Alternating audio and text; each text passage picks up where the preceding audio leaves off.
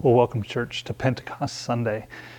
Pentecost Sunday is the day where the church celebrates the coming of the Holy Spirit. The Spirit has arrived. And as we look at the lectionary, the gospel reading for this Sunday went back to John chapter 20, a moment in time where Jesus was reappearing to the disciples. And it says Jesus came into the room. And it says he breathed on them and he said, "Receive now the Holy Spirit." It's kind of unceremonious, kind of matter of fact, the way that John puts it. And that's all we hear about the coming of the Holy Spirit. Since we touched on that passage, it had appeared in the lectionary cycle on the second Sunday of Easter, the Sunday after Easter.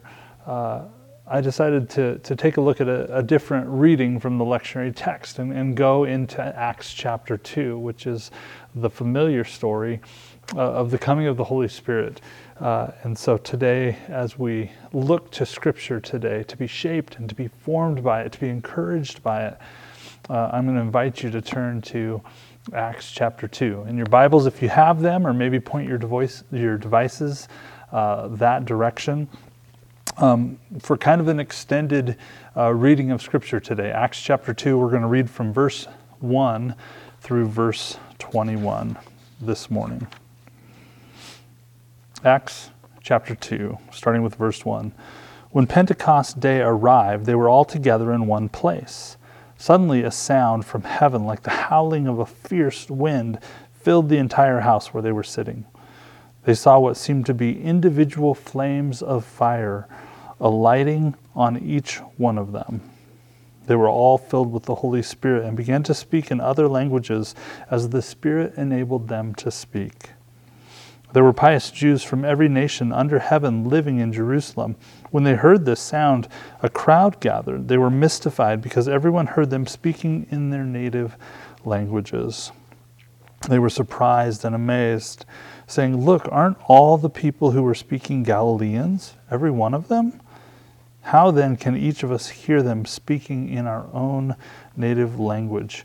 Parthians, Medes, and Elamites, as well as residents of Mesopotamia, Judea, Cappadocia, Pontus, and Asia, Phrygia and Pamphylia, Egypt, and the regions of Libya bordering Cyrene, and visitors from Rome, both Jews and converts to Judaism. Cretans and Arabs, we hear them declaring the mighty works of God in our own languages." They were all surprised and bewildered. Some asked each other, "What does this mean?" Others jeered at them, saying, "They're full of new wine." Peter stood with the other 11 apostles. He raised his voice and declared, "Judeans and everyone living in Jerusalem, know this. Listen carefully to my words. These people aren't drunk, as you suspect. After all, it's only 9 o'clock in the morning. Rather, this is what was spoken through the prophet Joel. In the last days, God says, I will pour out my Spirit on all people. Your sons and daughters will prophesy. Your young will see visions. Your elders will dream dreams. Even upon my servants, men and women, I will pour out my Spirit in those days, and they will prophesy. I will cause wonders to occur in the heavens above and signs on the earth below. Blood and fire and a cloud of smoke. The sun will be changed into darkness and the moon will be changed into blood before the great and spectacular day of the Lord comes. And everyone who calls on the name of the Lord will be saved." This is the word of God given to us, the people of God. We say thanks be to God. Have you ever been launched into something? Have you ever had that moment where you knew it was coming and you were thrust into something new? Something began at an appointed time. Earlier this week, on Wednesday, actually, there was an attempted rocket launch. I don't know if any of you saw any coverage on this, but this was a kind of a joint venture between the SpaceX program and NASA to get some astronauts from a launch from U.S. soil up to the International Space Station. The launch was scrubbed for weather. It was happening, I believe, in the state of Florida, and they're supposed to try it again, I think, on Saturday. So maybe this has already happened by the time you're watching this video. But imagine, if you will, and maybe you didn't watch this launch, or maybe you've seen a previous launch, but what does that countdown feel like? What do you feel, and what do you sense, and what do you experience in those moments of countdown? All that anticipation, great planning, great effort, all the contingencies figured out, and how are we going to do this, and what are we going to look like here? And then there's this immediate rush of power, this launching that takes place. To me, Pentecost feels like a launch point for the church. As we take a look at this text in Acts, and as we describe what Pentecost must have been like, it's really important for us to understand the context of what's going on in Acts as well. As you look, this is right at the beginning of the book, Acts chapter 2, but as you look at chapter 1, we have record of the ascension. Right, Jesus going up to heaven, the disciples gathering with Jesus, and he's taken up in the clouds, and these guys are kind of left staring off into the clouds, and suddenly two men in white show up. What are you doing here? Why are you looking into the sky? We hear a little bit about what happened to Judas Iscariot, the one who had betrayed Jesus and handed him over to be arrested. And then we come to this portion of Scripture where they're talking about not wanting 11 disciples, wanting to replace Judas. And so they decide to pick someone and can't really decide on a couple, and so they drew straws, they cast holy lots. All of this to me feels like countdown, feels like preparation because of what we read in chapter 2. Pentecost was another festival or a feast in the life of the Jewish community. The last one that we talked about was Passover. You remember Palm Sunday and all the visitors who had gathered into Jerusalem and celebrated Jesus' triumphal entry into the gates of Jerusalem, casting down their robes and laying down their coats and their jackets, waving palm branches and shouting, "Hosanna, save us, Jesus," from where we're at, or from our place. But this is the next festival on the calendar, scheduled for 50 days beyond the Passover celebration, and that's why we get the 7 Sundays of Easter. The 7 weeks of Easter correlate with the Pentecost celebration, which was prescribed for 50 days after Passover. And that becomes important to this story because we again have a crowd that has gathered here in Jerusalem, and people have come from all over. Earlier in chapter 1, it talks about the size of the faithful, the size of this group that had kind of clustered up here in Jerusalem, being about 120 or so. 120 people who had heard of Jesus' reappearing to the disciples and had set their mind on following Christ so early. But they were all gathered in this place. They were all gathered in this house. And Scripture says, in blew a mountain home wind, right? In blew the blowing of a violent wind, one that shook the house. The author of Acts describes what is called in the common English individual flames of fire that came to rest on each of those that had gathered. You've probably heard the term tongues of fire, I think is how it's translated in the New International Version. And then he speaks about communicating the gospel. The author talks about how Peter stands up and begins to declare and begins to speak the truth of the gospel message. And this crowd is alerted. This crowd says, "What's all this commotion? Who are all these people speaking about, or what's so exciting?" It's kind of like when you see sirens, or you hear sirens, or you see lights on emergency vehicles. Has anyone ever experienced traffic slowing down because people are like, I wonder what's going on there? So frustrating, by the way. Don't slow down. Just keep traveling. Many commentators, as we look into this story of Pentecost Sunday and the coming of the Holy Spirit, many commentators point back to the story of the Tower of Babel from Genesis chapter 11. And some of the parallels between the two stories are just undeniable. People had come together after the great flood described in earlier chapters in Genesis.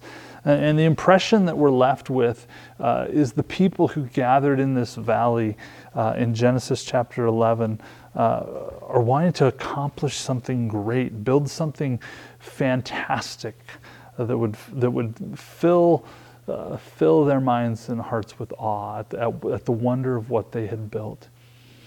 They were headed right back into the same scenario that had caused the flood.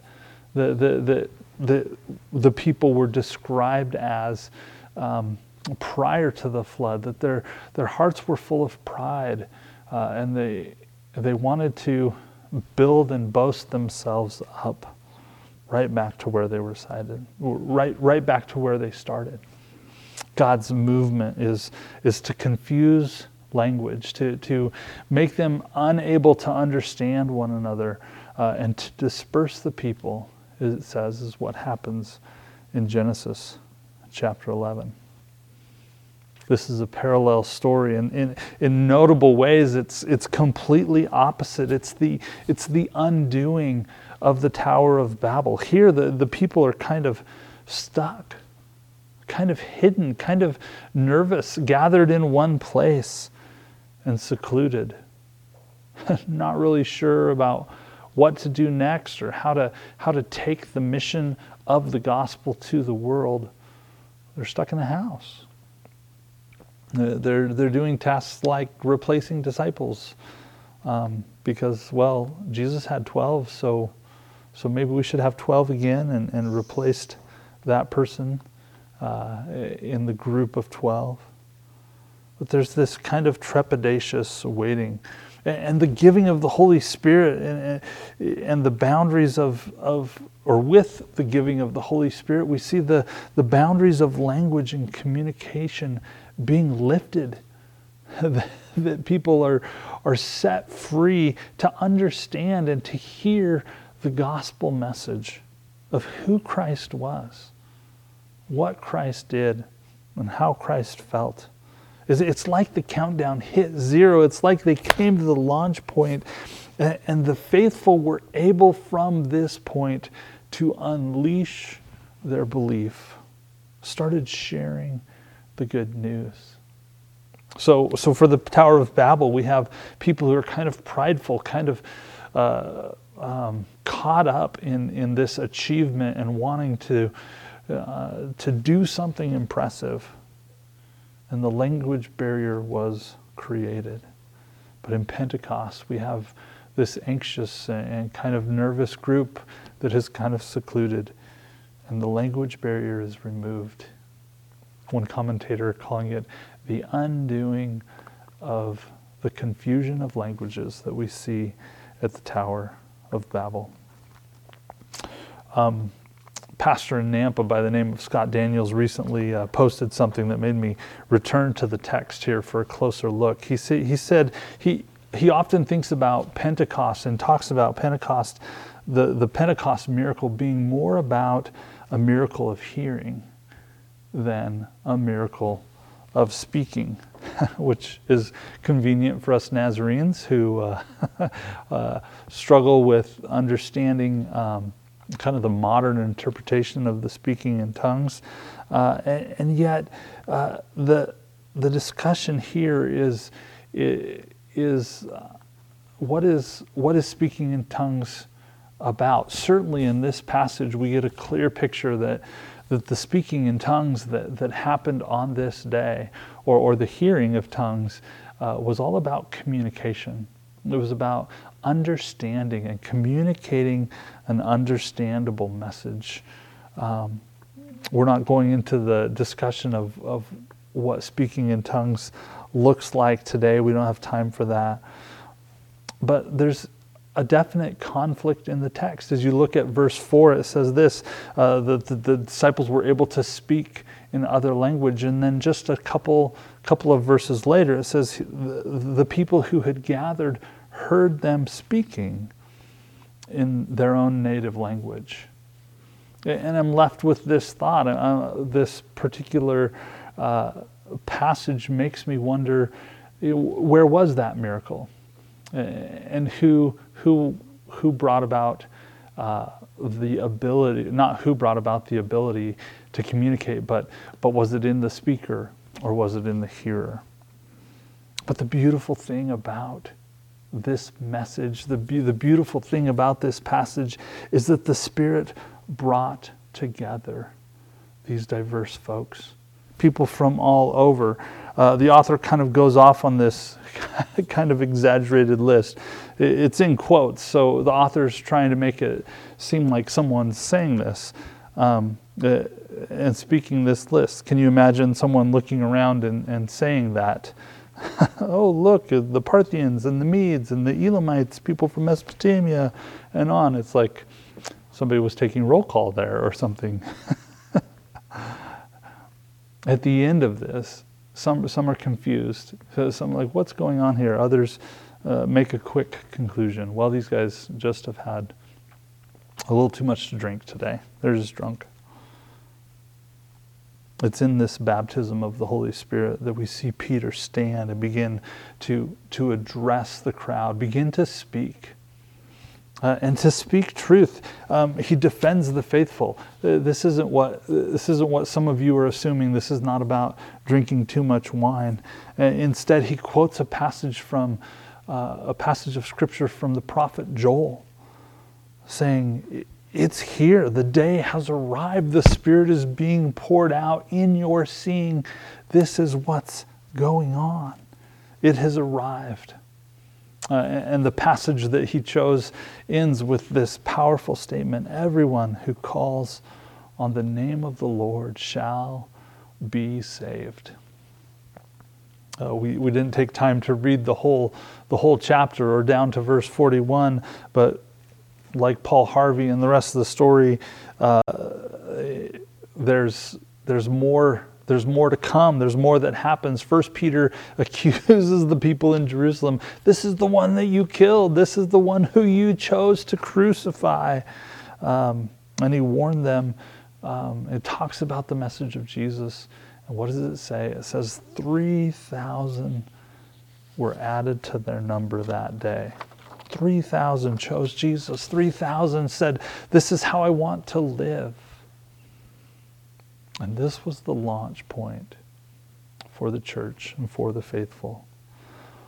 What are the implications for us today? How do we respond? How do we be shaped by this narrative and formed by this story? I think there's such grace and beauty in seeing the Spirit as the facilitator of communication.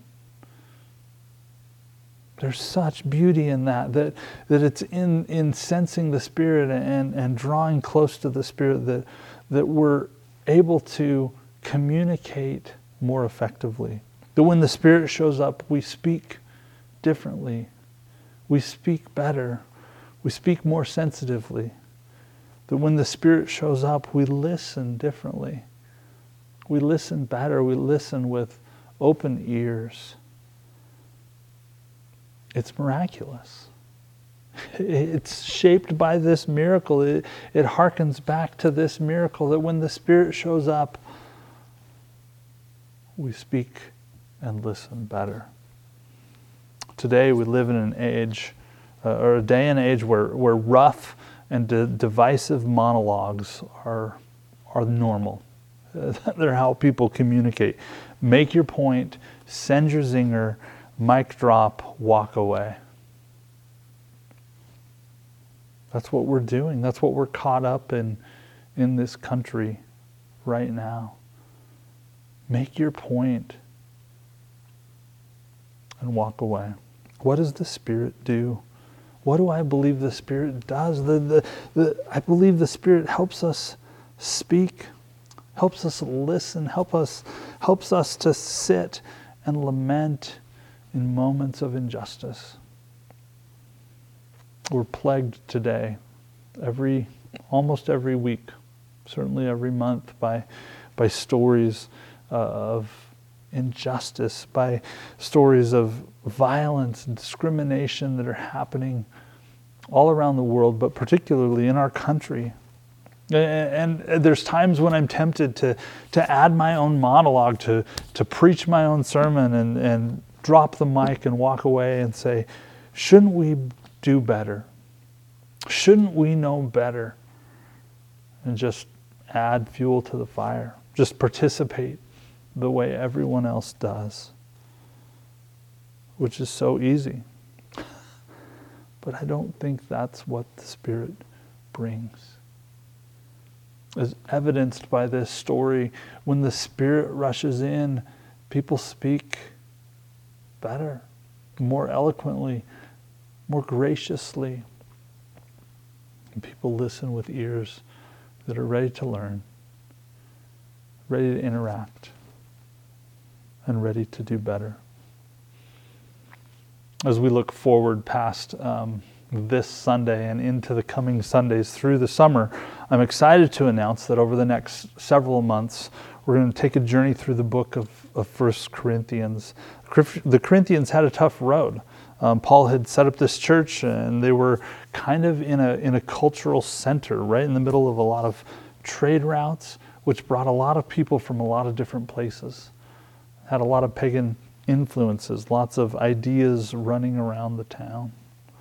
The problem was it was playing itself out in the church. That in the church, these factions had formed, that in this church, they were a picture of the divided culture that remained outside and in the world, and that was present in the world. As we're on this journey together, first of becoming one this year, and as we're on this journey of surviving these days of coronavirus and all that it's brought upon us and the ways it has reshaped our world and now needs to reshape even what the church looks like in some ways.